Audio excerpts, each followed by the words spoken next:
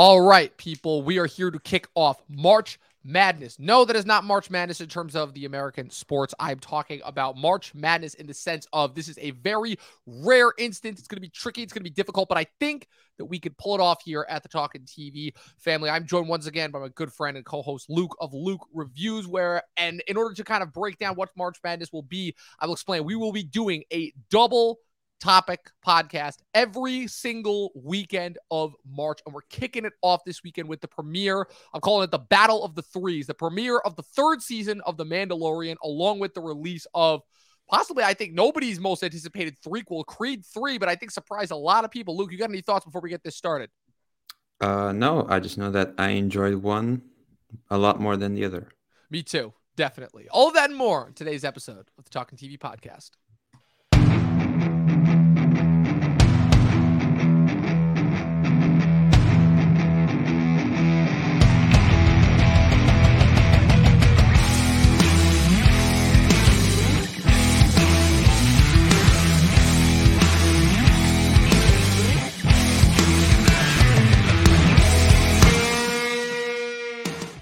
What's up, people? Welcome back to yet another episode of the Talking TV podcast. I am, of course, Dom, the movie nerd, joined once again by Luke of Luke Reviews. And this is the beginning of March Madness, where we will be tackling a double podcast every single weekend. Luke, I just want to take a second to break down just the amount of stuff that we are going to be getting this month in March. It is insane, to say the least. So just to give you guys a little look-see ahead as far as what the schedule is entailed, we're covering Mandalorian and Creed 3 today.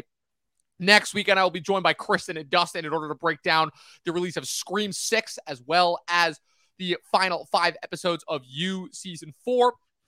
And the weekend after that, we will be breaking down Shazam! Fury of the Gods, along with the release of the third and possibly final season of Ted Lasso. And then we'll be wrapping up the month with John Wick Chapter 4 and the premiere of Succession's fourth and final season. I think it's fitting that the month begins with a battle of the threes and ends with a battle of the fours before we transition into April. And that's just what we've got on the podcast docket. As far as other stuff that we've got going on, we also had the release of the Amazon miniseries Daisy Jones and the Six. The first 3 episodes of that premiered on Amazon yesterday. We also will have the premiere of Yellow Jackets Season 2, another Amazon original called The Power, Extrapolations on Apple TV Plus. And as far as movies go, we have 65, we have Champions. We got a lot of stuff coming this month. I'm going to be amazed if we're able to cover half of it.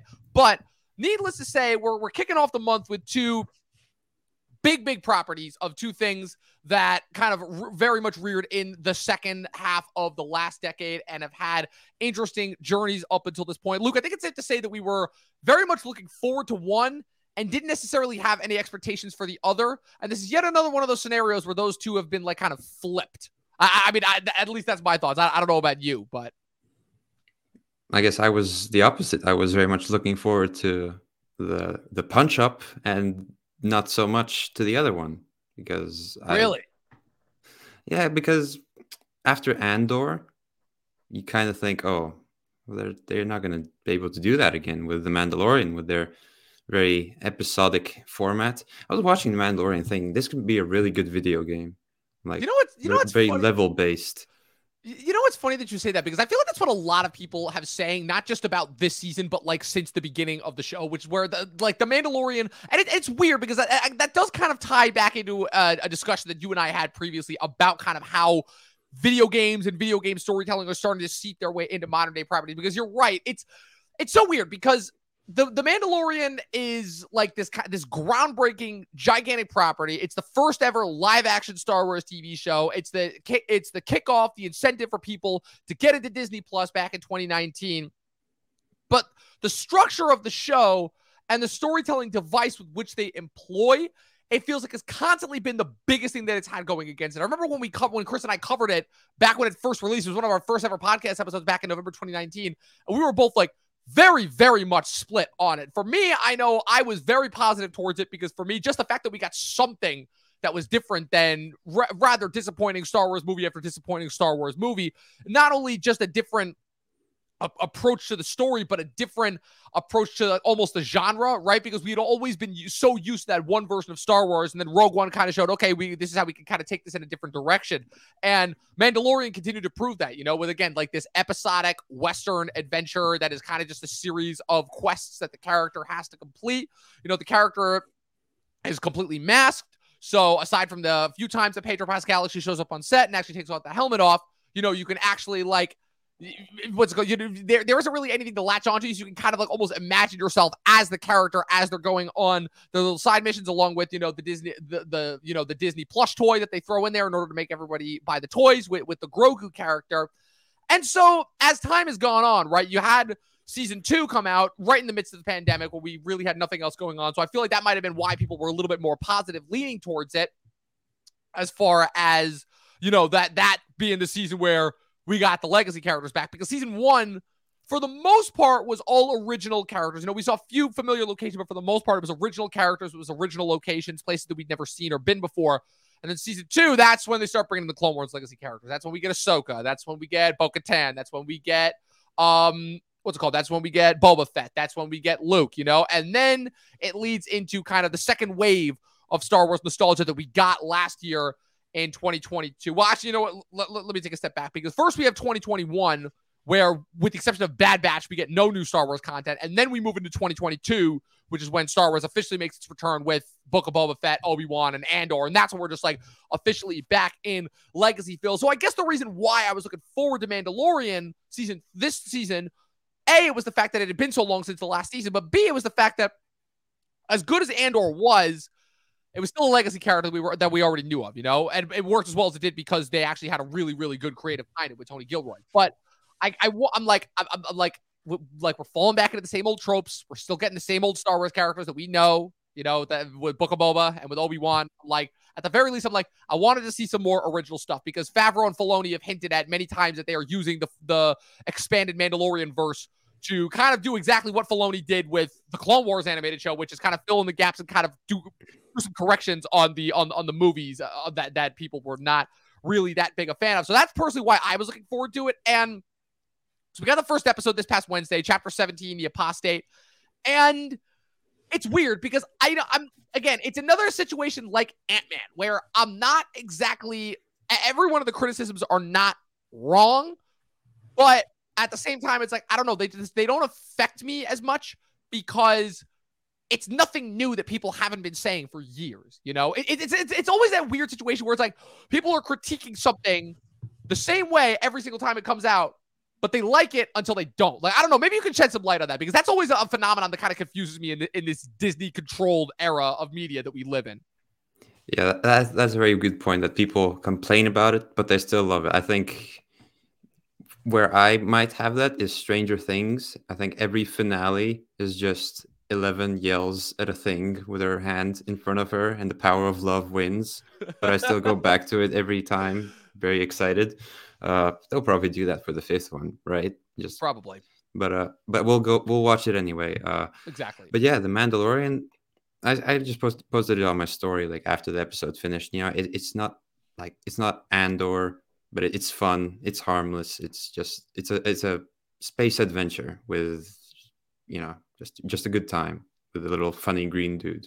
Right, with a little funny green dude that is getting expressively more and more attention as time goes on. And yeah, it's weird because like you said, the point about this being a video game, like that's kind of in a strange way, that's the exact reason why people liked it. It's like people criticize it for a video game, but it's like, I'm like, yeah, but for I feel like for strange reasons, it's like, because again, this is another instance where I feel like we have to differentiate between like the Twitter crowd versus the regular people who like and watch this stuff. Because I still remember when Mandalorian season 2 was airing at the height of COVID, and when I was working at the Gap, and I would overhear other people talking about it, and for them it was just like, yeah, it's like they're like, Star Wars was back. And the fact of the matter was, it was them. And I'm talking like these are people in like their 50s and 60s, keep in mind too. But these are people who still pretty much were only familiar with Star Wars from the movies and were very, very much disappointed by the new movies that we got. But the fact that they were getting the characters that they were familiar with, they almost didn't really care about the story. It was just that, like you said, they were getting like kind of this weekly adventure, which like I said, it's in a strange way kind of gets back to the origins of television. I remember this was something that Chris and I debated all the time, because Chris is not a fan of that style of television at all. And I understand why. I'm not a fan of that style of television either. It's a reason why I stopped watching NCIS with my family after years, because I finally realized that it was the same thing over and over again. But with this, it's the fact that my problems with the show are not necessarily with the format, it's how they implement the story, because the story it's not bad. It is enjoyable, but it's the fact that because they have such this simplistic approach to it, it always feels like it detracts from what could be interesting, which is, and that kind of is where the video game style comes from, where it's like, hey, Mando's got to do this thing, but first he's got to go to another planet to get this thing in order to complete this one side mission, so he can move on to the next phase of this thing. And then he has to do, and then it gets way late and attacked by some Jawas. And then he's got to go and do this other thing. So like that sort of stuff is where I'm like, I get where everyone's coming from. That stuff kind of bothers me. But I don't know, it's the fact that, like I said, it is the simplistic approach. It is the fact that, again, because the character is, for the most part, a blank slate, you can pretty much graft yourself onto them. It is the fact that it is so well shot, the fact that the action is always on point, But like you said, it's the fact that I think the difference with the first two seasons and now is that the first two seasons had relatively little to no competition in the Star Wars verse. They were really the only things worth watching on Disney Plus, because the crazy thing too, and I completely forgot this, is that Mandalorian predates Marvel even on Disney Plus, because Mandalorian season 2 finished airing a couple weeks before WandaVision came out. And so we've had, the difference is that now with this new season, we've had all of this new Disney Plus content. We've had 8 different Marvel shows. We have 2 Star Wars animated shows. We've had 3 other live action Star Wars shows, all of which have been to varying different degrees of success. So it's kind of, again, exactly what I was talking about with a lot of people, which is where, again, it is the Disneyification, franchiseification, which has now come to television, which for the most part had remained kind of free of that, and now you're seeing it with all these other franchises, not just with the Disney stuff. You're seeing it on HBO with the Game of Thrones and House of the Dragon, how they're essentially how HBO is trying to essentially turn their entire canon into franchises and spinoffs. You have that with AMC, obviously, with Better Call Saul. You have that in the animated verse. Netflix is trying to hop on that with the Avatar. But franchiseification has come to TV now in a way that it really didn't exist before. So this is kind of the new landscape of television that we're living in. As far as the varying degrees of success, I mean, as you have the people who are going to be wringing their hands and be like, oh, I hate franchises. Why can't we just get original stuff? And then you have the other people who are going to be completely devoted and will tune in to watch every single new thing from their respective franchise, regardless of their quality, because they don't care, because it's based off the thing that they like. And so therefore nothing that they make can possibly be bad. And then there's people like me who are just going to take what they get, understand that this is the current media landscape, and they're going to critique them individually as they come out, because they are definitely going to be of varying degrees of quality. I don't know. What's really your thought on that, as far as like which of those 3 parties that I just outlined do you really fall into?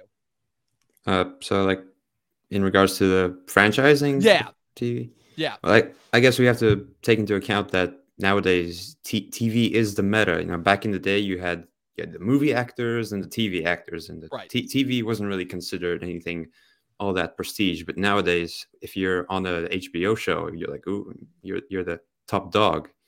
Like look at HBO. Like everything they produce is just top draw. Like even just going from The Last of Us to The Mandalorian, I'm like, oh yeah, it's a significant Disney. Drop. Like, oh yeah. But yeah, I've been trying to get into more TV lately. I think a good example, if we look at this, is DC. Like the latest announcement that they are doing both movies and TV. I think that says a lot. Right. Marvel are obviously trying that. They haven't been very successful at it, because they're just trying to make 6-hour movies. I think DC will be much more successful at that. But yeah, I think it's about using different mediums, but actually using them properly. Like Andor did, or not like Obi-Wan did. But the Mandalorian, it has been doing the episodic thing, but it still has somewhat of an overarching story. And this season, I think we have to consider we've only seen 35 minutes of the whole season. Right. And I've heard from just reading on Twitter that the second episode is like quite a bit better. There's more juice to it. So I guess we'll just have to see it. Yeah, especially, the week-to-week basis, obviously, is always going to be kind of a hit-or-miss thing, because so many people were used to the binge model when Netflix introduced that, and I know I've talked about that recently, but as far as the whole week-to-week thing goes, yeah, I feel like it feels like it's benefited every other streaming service except for Disney, because like you said, the fact that pretty much every Disney thing we got in the wake of the Mandalorian, with the exception of the Mandalorian, they were trying to essentially make 6 to 8 hour movies spread out across several weeks. And I know for a lot of people that really irritated them. And I know I talked at nauseating length throughout the pandemic about how I'm like, they needed to have like a, what was the term? They needed to have like a content coordinator or something, I believe is the term that Professor Pat dropped, where they had somebody who would look over each of their properties and determine whether it would be dropped all at once or whether it would be dropped week to week, similar to sometimes how Amazon does it, where Amazon will sometimes, if they have a new thing that they're trying to get out there, they'll just drop everything at once. And then if it's a success for like a future season, they'll air the episodes week to week. That's what they did with The Boys. But Disney is very much steered clear of that. They very much want to continue with the week to week models, because at least I'm guessing with whatever behind the scenes research that they've done, they found that that is the best metric for success as far as gaining new subscribers. Not that that's doing them any favors in the behind the scenes thing, because according to the financials, they are in the toilet as far as that goes. But yeah, Mandalorian's always, again, the exception, because it's the first thing they ever really did.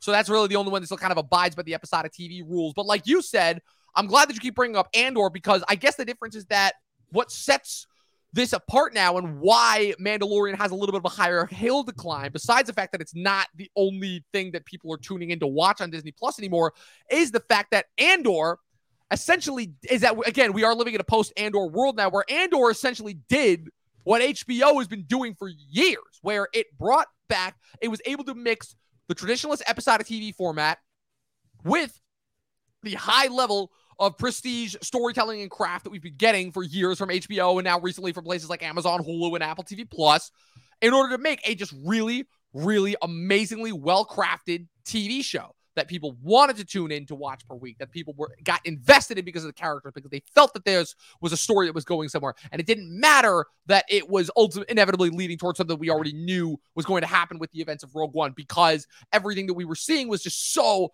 awesome and well set up and well written and well entrenched that then when you kind of have to go back to this, which is back to like video game level side quests that kind of just entertain you for 30 minutes with some cool action, you know? And you really feel the length of the episode, 35 minutes. Oh, that's done. Oh, right, exactly. Okay. And not to mention the fact that, again, it's like you almost forget how short the episodes are too, because like, again, these are not, it would be one thing if these were like hour-long episodes, but they're not. It's always the typical Disney thing of like 30 to 35-minute long episodes with 10 to 15 minutes of credits, because they have to give credit to all of the thousands of VFX people that have worked on each one of these things, you know? And every single one of these episodes always comes to such an abrupt halt. You know, it also doesn't help that this episode ended on a cliffhanger too, which it's like, I mean, we'll break it down on a week-to-week basis as the episodes continue to come out, but it's like, yeah, so it already has those kind of things going against it. And also just for this episode alone, I mean, we got what, like 2 cool action sequences. Like, I like the Starfighter fight. That was cool. But the beginning, when it's like, you don't know if it's a flashback or not, and they're inducting that new kid into that was a good fake out. It was a good fake out. I thought that was cool, because they very purposefully cast that kid to look like a younger Pedro Pascal.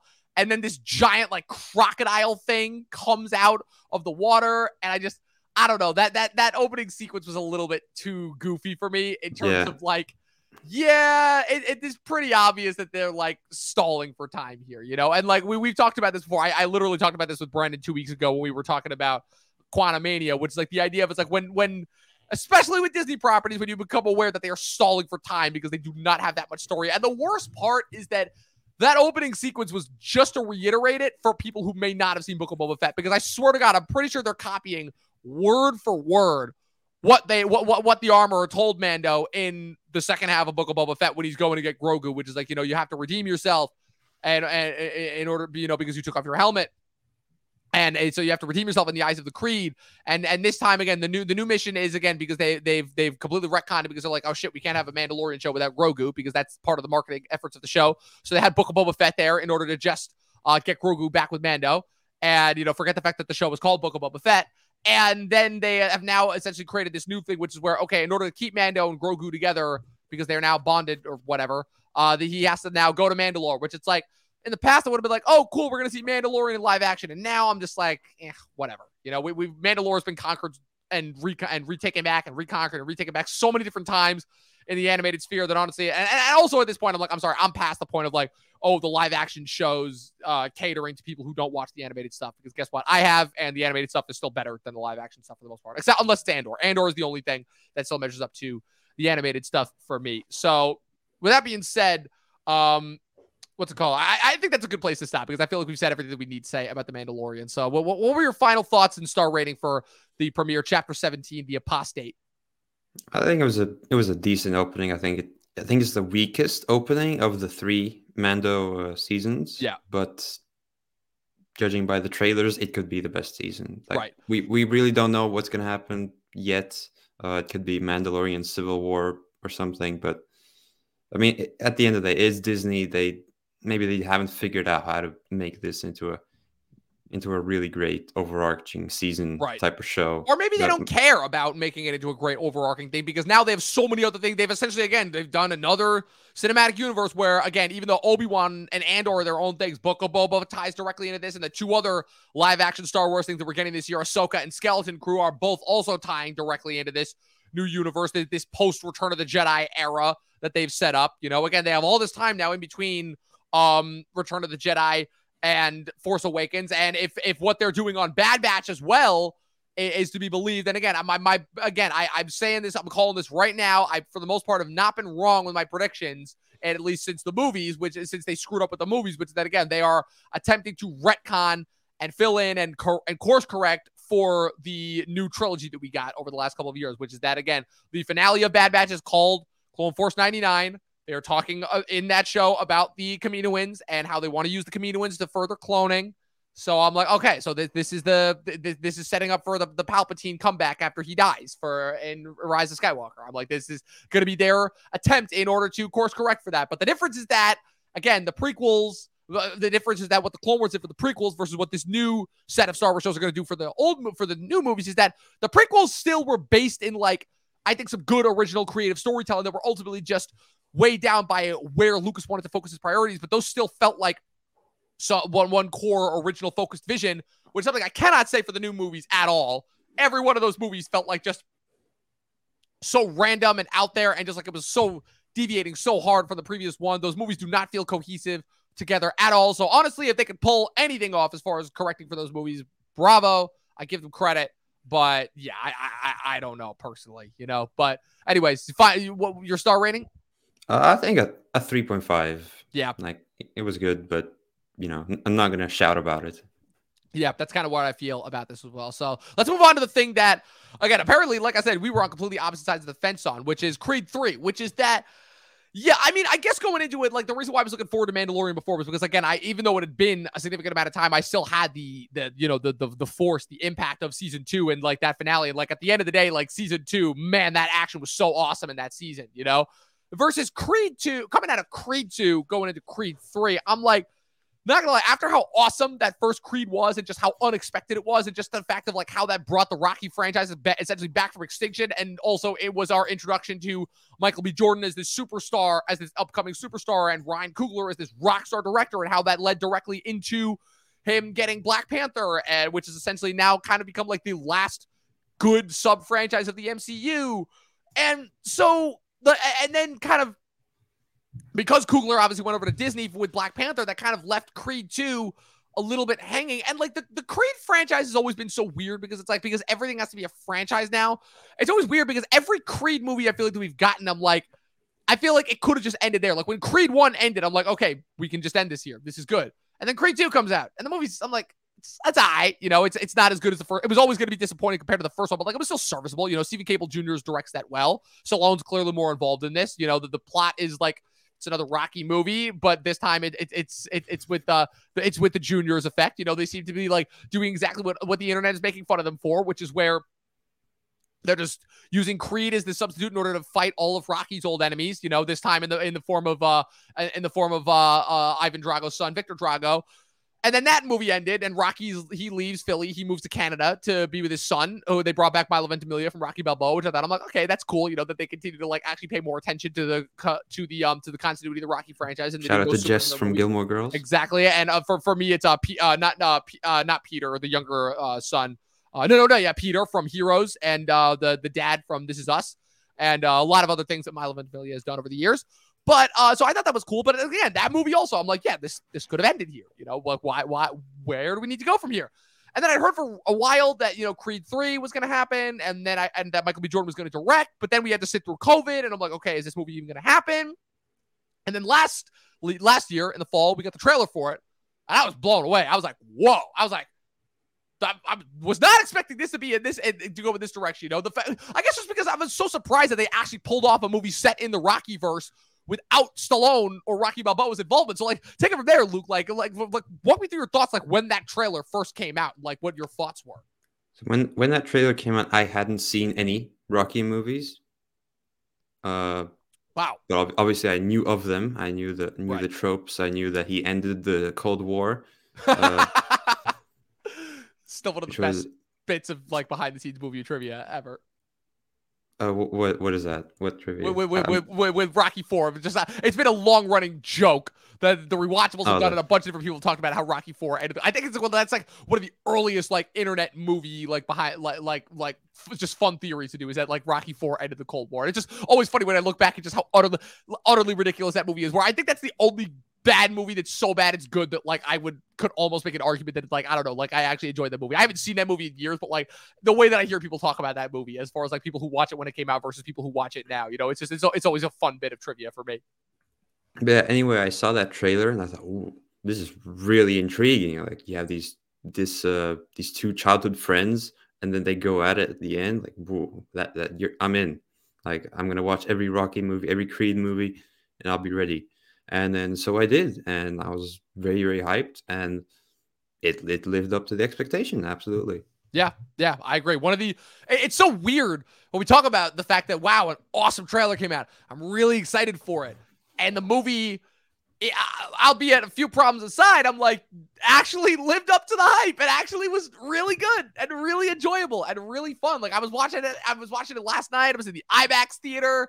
And yeah, first of all, I mean, just the fights alone are insane. But like, I'm like, oh my God. I'm like, they made an actual good movie for theaters. I mean, granted, I'm being a little bit facetious here because for the most part, I think that I've been pretty satisfied with every movie that I've seen so far this year, at least the ones that I've seen in theaters. You know, Megan was a lot of fun. Infinity Pool was very intriguing. Knock at the Cabin was way better than I was expecting it to be. I think so far the only theater-going movie that was been disappointing was Quantumania, which got review bomb before that even had a chance to like really, you know, to really make an impact. But yeah, I mean, the slate of the few movies that we've gotten so far at the beginning of the year have been like really surprisingly impressive, you know, and then like because I think we're finally at this point where we're finally getting like Hollywood is finally adjusted in the post-COVID wave. They finally like figured out how to make movies again.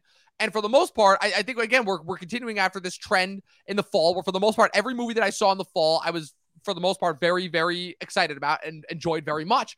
And yeah, this was actually good, where you're right. When that trailer came out, I think I heard rumors that Jonathan Majors was going to be in it. You know, Majors is now like kind of the new superstar, you know, as Kang. And now that he's in this movie, I saw someone call him the #1 draft pick.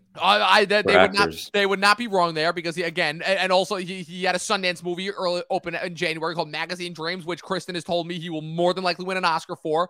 And if it's anything like his performance in this movie, I will definitely see where he's coming from, because just the fact that like, okay, so first we got to break down the Marvel of it all, because again, it's a franchise movie, and naturally Marvel infects every franchise movie, which is again the fact that we've got two Marvel villains going at each other. One who was regarded as one of the best one-off Marvel villains ever, and another one who is being set up as the new Marvel big bad in the wake of Thanos. Eric Killmonger versus Kang the Conqueror. I've been joking about this since the trailer for this came out. I still think they missed a golden opportunity as far as marketing this goes, but that all of a sudden, that dynamic, I think, is seeped into their professional lives as well, not just within the movie itself, because you've almost got, in a weird way, like where Michael B. Jordan's career has gone to since the first Creed movie, you know, where he's got, like, Michael B. Jordan starts out as this child actor in the late 90s, early 2000s. You know, he's booking a ton of HBO roles, you know, guest spots on Sopranos. He's in that Keanu Reeves movie Hardball. He's got one of the most memorable and tragic arcs in the first season of The Wire, with his performance as Wallace, which has since become like an iconic HBO character performance. Then he's got this string of TV roles throughout the 2000s. He's on shows like Parenthood. He's on Friday Night Lights as one of the later show entries. And then once the 2010s roll around, he starts to make his transition into feature films.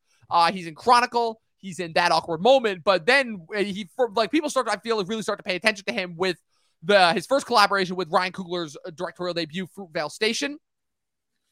He's in a movie called Red Tails.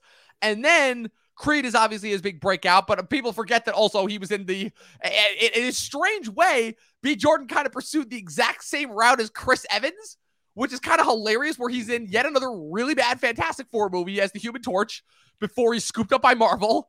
The only difference is that unlike Chris Evans, who got to play this iconic role as Captain America for 10 years, he's a one-off villain, albeit an incredible one-off villain, completed the trifecta. A two-off villain, you might say. A two-off villain, true, even though his cameo Wakanda Forever. But he is officially kind of, him and Coogler have kind of made their stance as the 21st century version of like the Scorsese De Niro, where every time you get these two working together, they're going to strike gold.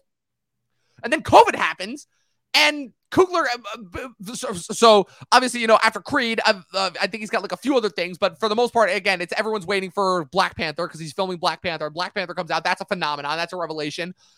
And then he does one like kind of Oscar bait movie that kind of fails called Just Mercy, which I believe the only thing that movie succeeded was getting a SAG award for Jamie Foxx, and that was it. And then COVID happens and it kind of goes away. And we're like, well, what happened to Michael B. Jordan? I mean, it's weird because, again, we don't have movie stars anymore the same way that we do. But, like, I feel like Michael B. Jordan was, like, the closest thing that we got to that. I think with the exception of, like, this Tom Clancy adaptation that goes directly to Amazon called Without Remorse. He doesn't do anything. We don't see him. And now he's back for another Creed movie. This time he's directing it. But you have this other guy, Jonathan Majors, who kind of came out of nowhere, had been working in theater for a while, had been in a couple of small things here and there, but really kind of breaks out around the same time that B. Jordan goes away, because he's got Captive State and Last Black Man in San Francisco in 2019. Then he's in Lovecraft Country in 2020. Then he officially makes his first appearance in the MCU as Kang in 2021. And there's one other thing that he's in there, too, that I'm currently forgetting about. But so you have this kind of like... Yeah, thank you. Yeah, exactly. Devotion at the end of last year, which people thought he was going to get nominated for and then didn't. And now, like I said, even though it hasn't been released wide yet, he had Magazine Dreams at Sundance, which I heard, which again, people are already slating him to be up for the next Oscar. So you have this interesting dynamic already going on between the two of them behind the scenes, as far as like Majors almost being like the new kid on the block that's there to take Michael B. Jordan's spotlight. So you have that going on behind the scenes. And that's before we even actually get into the movie itself, which is where I don't know if this was like intentional, but like they almost kind of use that dynamic in order to fuel the direction that the story goes with how they introduce this new character and where they're taking Michael B. Jordan's character, and quite frankly, a direction that I was not expecting, and also was not expecting for them to go as dark as they did. I don't know. Well, I've talked enough. What are your thoughts on that whole thing? Yeah, now that you bring that up, I think that is an interesting dynamic. And just watching interviews with them, they seem to be really enjoying each other's company. They've said that they want to work together a lot more often, like a De Niro and Pacino almost, right. Which I'm all for. I'm for that. I am all for that if that happens. To be sensational. And yeah, I think they worked extremely well together in the movie. Majors, with his performance, Michael B. Jordan, he's giving good performance, but Majors is just knocking it out of the park. At the beginning, he's super sympathetic, like in that diner scene, like even with the small facial expressions. And by the middle of the movie, he's like this evil dude who's like come to take his life. So, and by the end of it, I didn't know who to root for. Like right. he's this awful guy, but you also really like him because it's right, Jonathan Majors. And it's like, oh my God, I don't want either of them to lose. But... Right. It's so weird, like that, the dynamic they pull up, because again, just as far as Rocky goes, Rocky always had this. So because again, Stallone always has to be the hero in everything that he's in. Like you always had this cut dry dynamic of like, again, like, so who is the next crazy larger than life villain that Rocky's gonna face? Oh man, he faces Apollo again and he wins. Oh man, he's got Mr. T. Oh man, he's got this Russian monster. And then Rocky 5 is like such a step down that I'm still convinced that that's the reason why people didn't like that movie. And then Balboa comes out, and Balboa's really good. It's like kind of like a new reboot. But that movie almost like is an excuse to show Stallone being like, yeah, I still got it. It was like in this weird transition where he was getting older, but he wasn't quite old enough to be in like that, the twilight years of his life to start doing the Clint Eastwood thing. I know Clint Eastwood was kind of doing some similar things as well with his directing in the two, but Eastwood wanted to focus more on directing here. But what this movie pulls off, as far as not doing what I didn't like about Creed 2, which is what the biggest thing that I didn't like about Creed 2 is that Creed 2 was essentially just another generic Rocky movie. It didn't have like the magic touch that first Creed did, But this one, and I don't know if this was B. Jordan just taking some notes from Coogler and the fact that Coogler is so good at what he does, and that B. Jordan has pretty much been there for every step of Coogler's journey. But he managed to tap into something that I didn't think was possible, which is where he managed to give a new lens to the character of Adonis Creed. He managed to pull back and show that maybe this character is not as squeaky clean as we thought. And like, he wasn't to begin with, he had a little bit of a rough upbringing, coming from the group home that he was in after the death of his mother and the fact that Apollo died before he had a chance to really take care of him. And then you have Apollo's widow coming in to essentially save him, and then you have everything that happens in the first Creed. But the fact that he takes it where you have this other character that came in from his past, and you're totally expecting it. You're totally expecting it to be this generic. Oh, this guy was a bad influence. Oh, they got into some rough and tumbles. They were boys, they were friends, they were brothers. But he was always getting in trouble. And then this was the one instance where where Adonis got away, but Damien took the fall. And it totally takes that and twists it on its head, where the movie opens up and you have the flashback that you see in the trailers where you have Donnie accompanying Damien to this underground boxing fight that he's going to, and you realize that oh my God, this kid Damien was supposed to be the next big thing, and if this tragic accident that happened that they slowly reveal as a result of their time together in the boys in the boys' home that he was in before Apollo's widow adopted him, this guy, I'm like, oh my God, Donnie kind of did steal this guy's whole life, and now he's been riding high off of the wave of success that he's had since revealing himself to the world, that he's completely forgotten about his past. He's forgotten where he came from, and that's kind of a really interesting and different kind of a story development that, again, not only did I not see coming, but really was the next jumping point that you needed in order to continue, in order to make this as fresh and good as it was.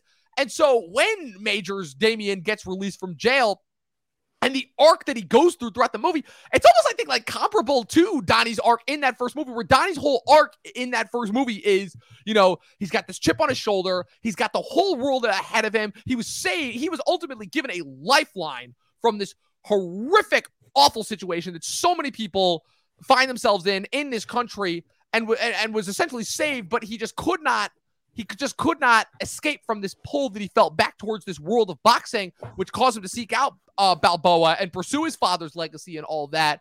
And now you have Major's character, who is essentially coming in to show, okay, this is what Donnie would have been like if he hadn't been saved by Apollo's widow, if he hadn't found Rocky, if he hadn't done that. I'm like, this is the dark side of Donnie's journey. And it almost does exactly what I love about what I call the Dark Knight effect, which is the perfect opposite of your character, where it's I'm like, this guy is everything that Donnie could have been, but the fact that he is kind of this evil genius, but you still understand his motivation step by step. I don't know. It's genius. I don't understand. I have no idea how they pulled this off, especially since one of the writers of this movie is Zach Balin, who I've been pretty disappointed by everything that he's done. He wrote King Richard, which was snooze fest, and he did some other HBO show that I thought was just kind of mediocre, but I'm amazed. I still don't know how they pulled this off.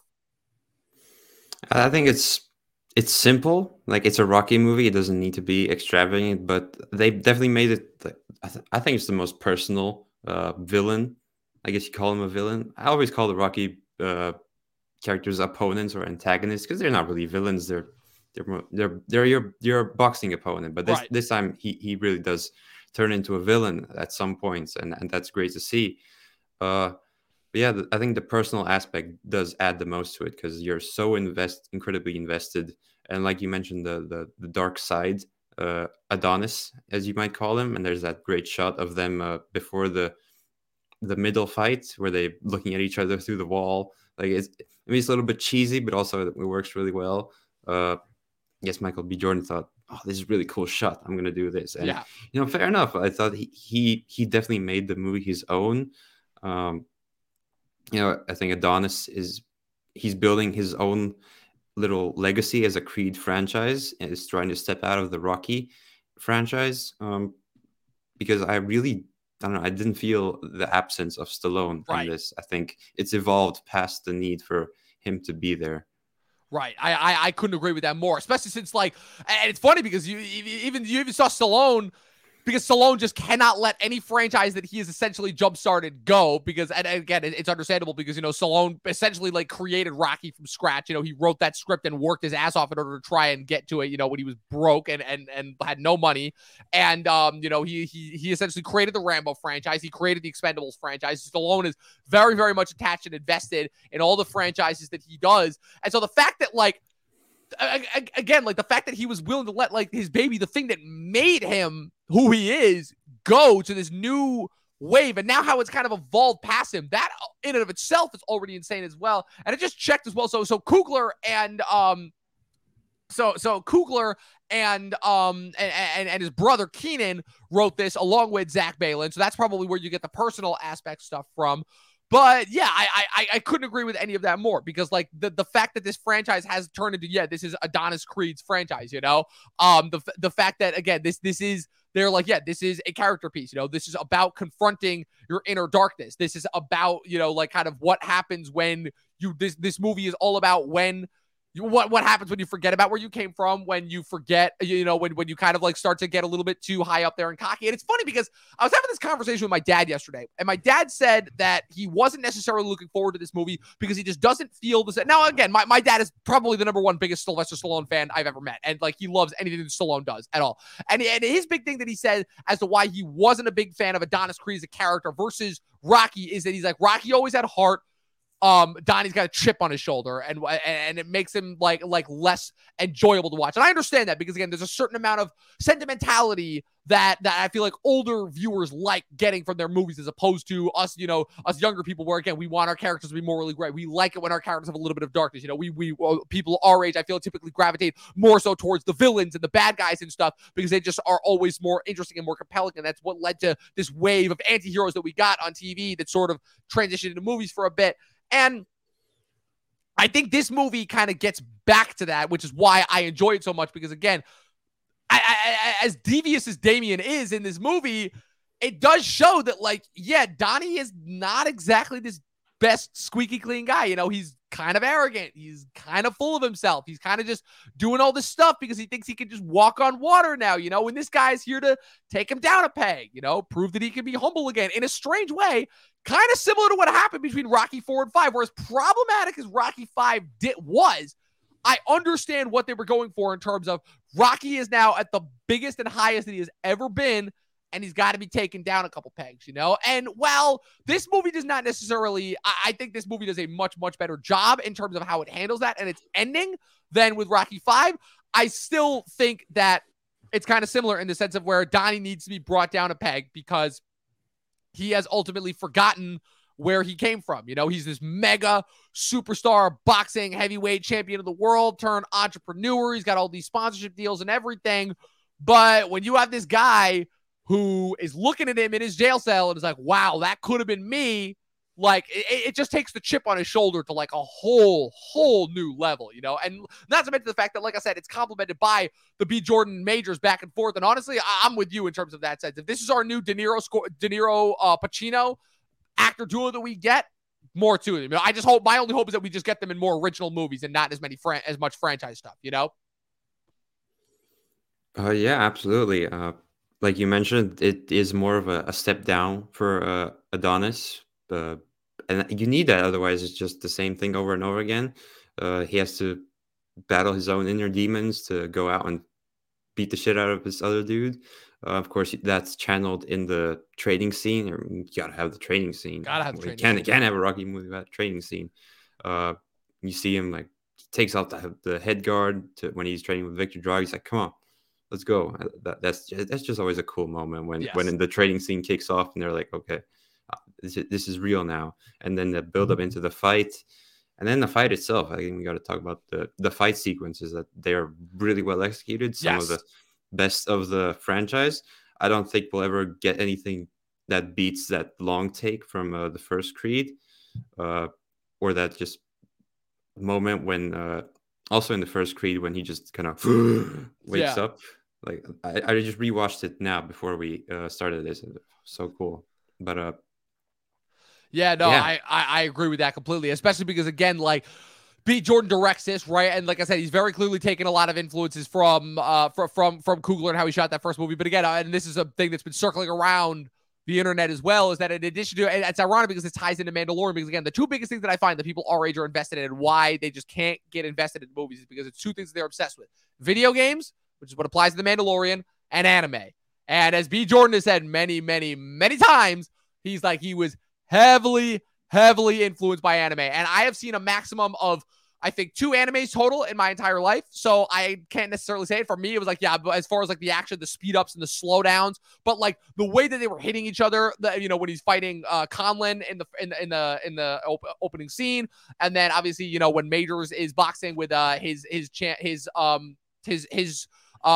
guy who he's back in, whose name I'm currently forgetting, the Spanish guy. And then obviously in the final fight, the way that they're hitting each other with how it's kind of slightly sped up, and then with the slowdowns, whenever you got the close up of them clocking each other on the sides, like that was all really well done. For me, I'm like, yeah, that's just like he's taking influence from Zack Snyder. But like, I don't know, as somebody who is officially almost done with Attack on Titan, I'm done. I've caught up. Oh, you finished it? Okay. But there's the last. Today they released season 4, part 3, part 1. And season 4, part 3, part 2. Netflix has got to stop with that. Like this is getting unbearable. It's not Netflix. Oh, it's not? No. Oh. It's whoever does Attack on Titan. I'm not sure, but the final's coming in the fall. Okay. But anyway, yeah, that's the only one I've seen, but this definitely won't be the last.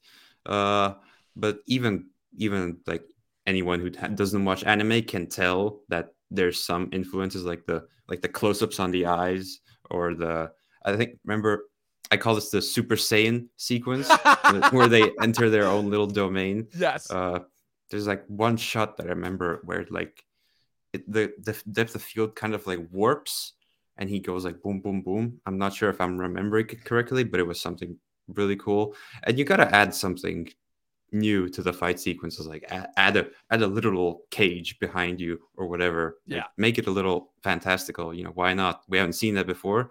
Make it stand out. He is the director after all. He's gonna spice it up a bit, and I really enjoyed that. Yeah, it was really cool. It was really well done. My whole thing is, it's like, again, I don't watch this out. Again, I don't play video games, I don't watch anime, but whenever it is implemented in my favorite medium, that my favorite storytelling medium, that being movies, I always appreciate it, because again, the reason why we so much at the time those direct adaptations of stuff sucked was because it was being adapted by people who had no knowledge and no understanding of the material that they were adapting, and therefore would always trying to implement this like really terrible Hollywood approach, and it would always end up sucking. But now that you have this new wave of creatives who are heavily invested in this stuff and very much enjoy this, Again, B. Jordan, I didn't know he was an anime fan, but honestly, it doesn't surprise me, considering how many people are fans of anime. For me, the biggest reason why I can't get into anime is because, again, I'm sorry, I don't want to watch them taking 20 minutes long to throw a punch. I'm sorry, I don't. I'm used to quick punch action, and it's ironic. I will show one thing that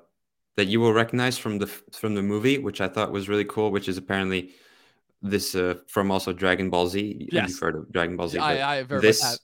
Yes, and but the thing is that like that's not the first time that's been used, because again, if we're gonna go really quick, that was a thing that like they did in Rocky 2. That's exactly how Rocky 2 ended, when Rocky and Apollo knock each other out, and they're fighting to see who can climb up first, and Rocky climbs up first before Apollo does, like that, like so that's not necessarily something I'm like, okay, where did that actually come from? Because you always see that happen on the internet, where you're like, oh, this came from this thing, which came from this thing, and I'm like, are we sure we're getting that order of who adapted this from this, got that right, So like that I just thought it was cool. I mean, it's cool as shit. It's slow-mo, awesome. It's symmetrical, it takes them out of that Super Saiyan sequence. It was a nice way to, like, ooh, we're in round 12 now, right, by the way. And like, again, I'm not somebody who like is going to pretend that like I don't incorporate anime, slogans and terms into my everyday language, because again, it's I always make jokes about One Punch Man, and like Super Saiyan and stuff like that, because again, all my friends have done that, and I'm naturally going to do what they do, because that's what people do. But yeah, it's like I said, the point being is that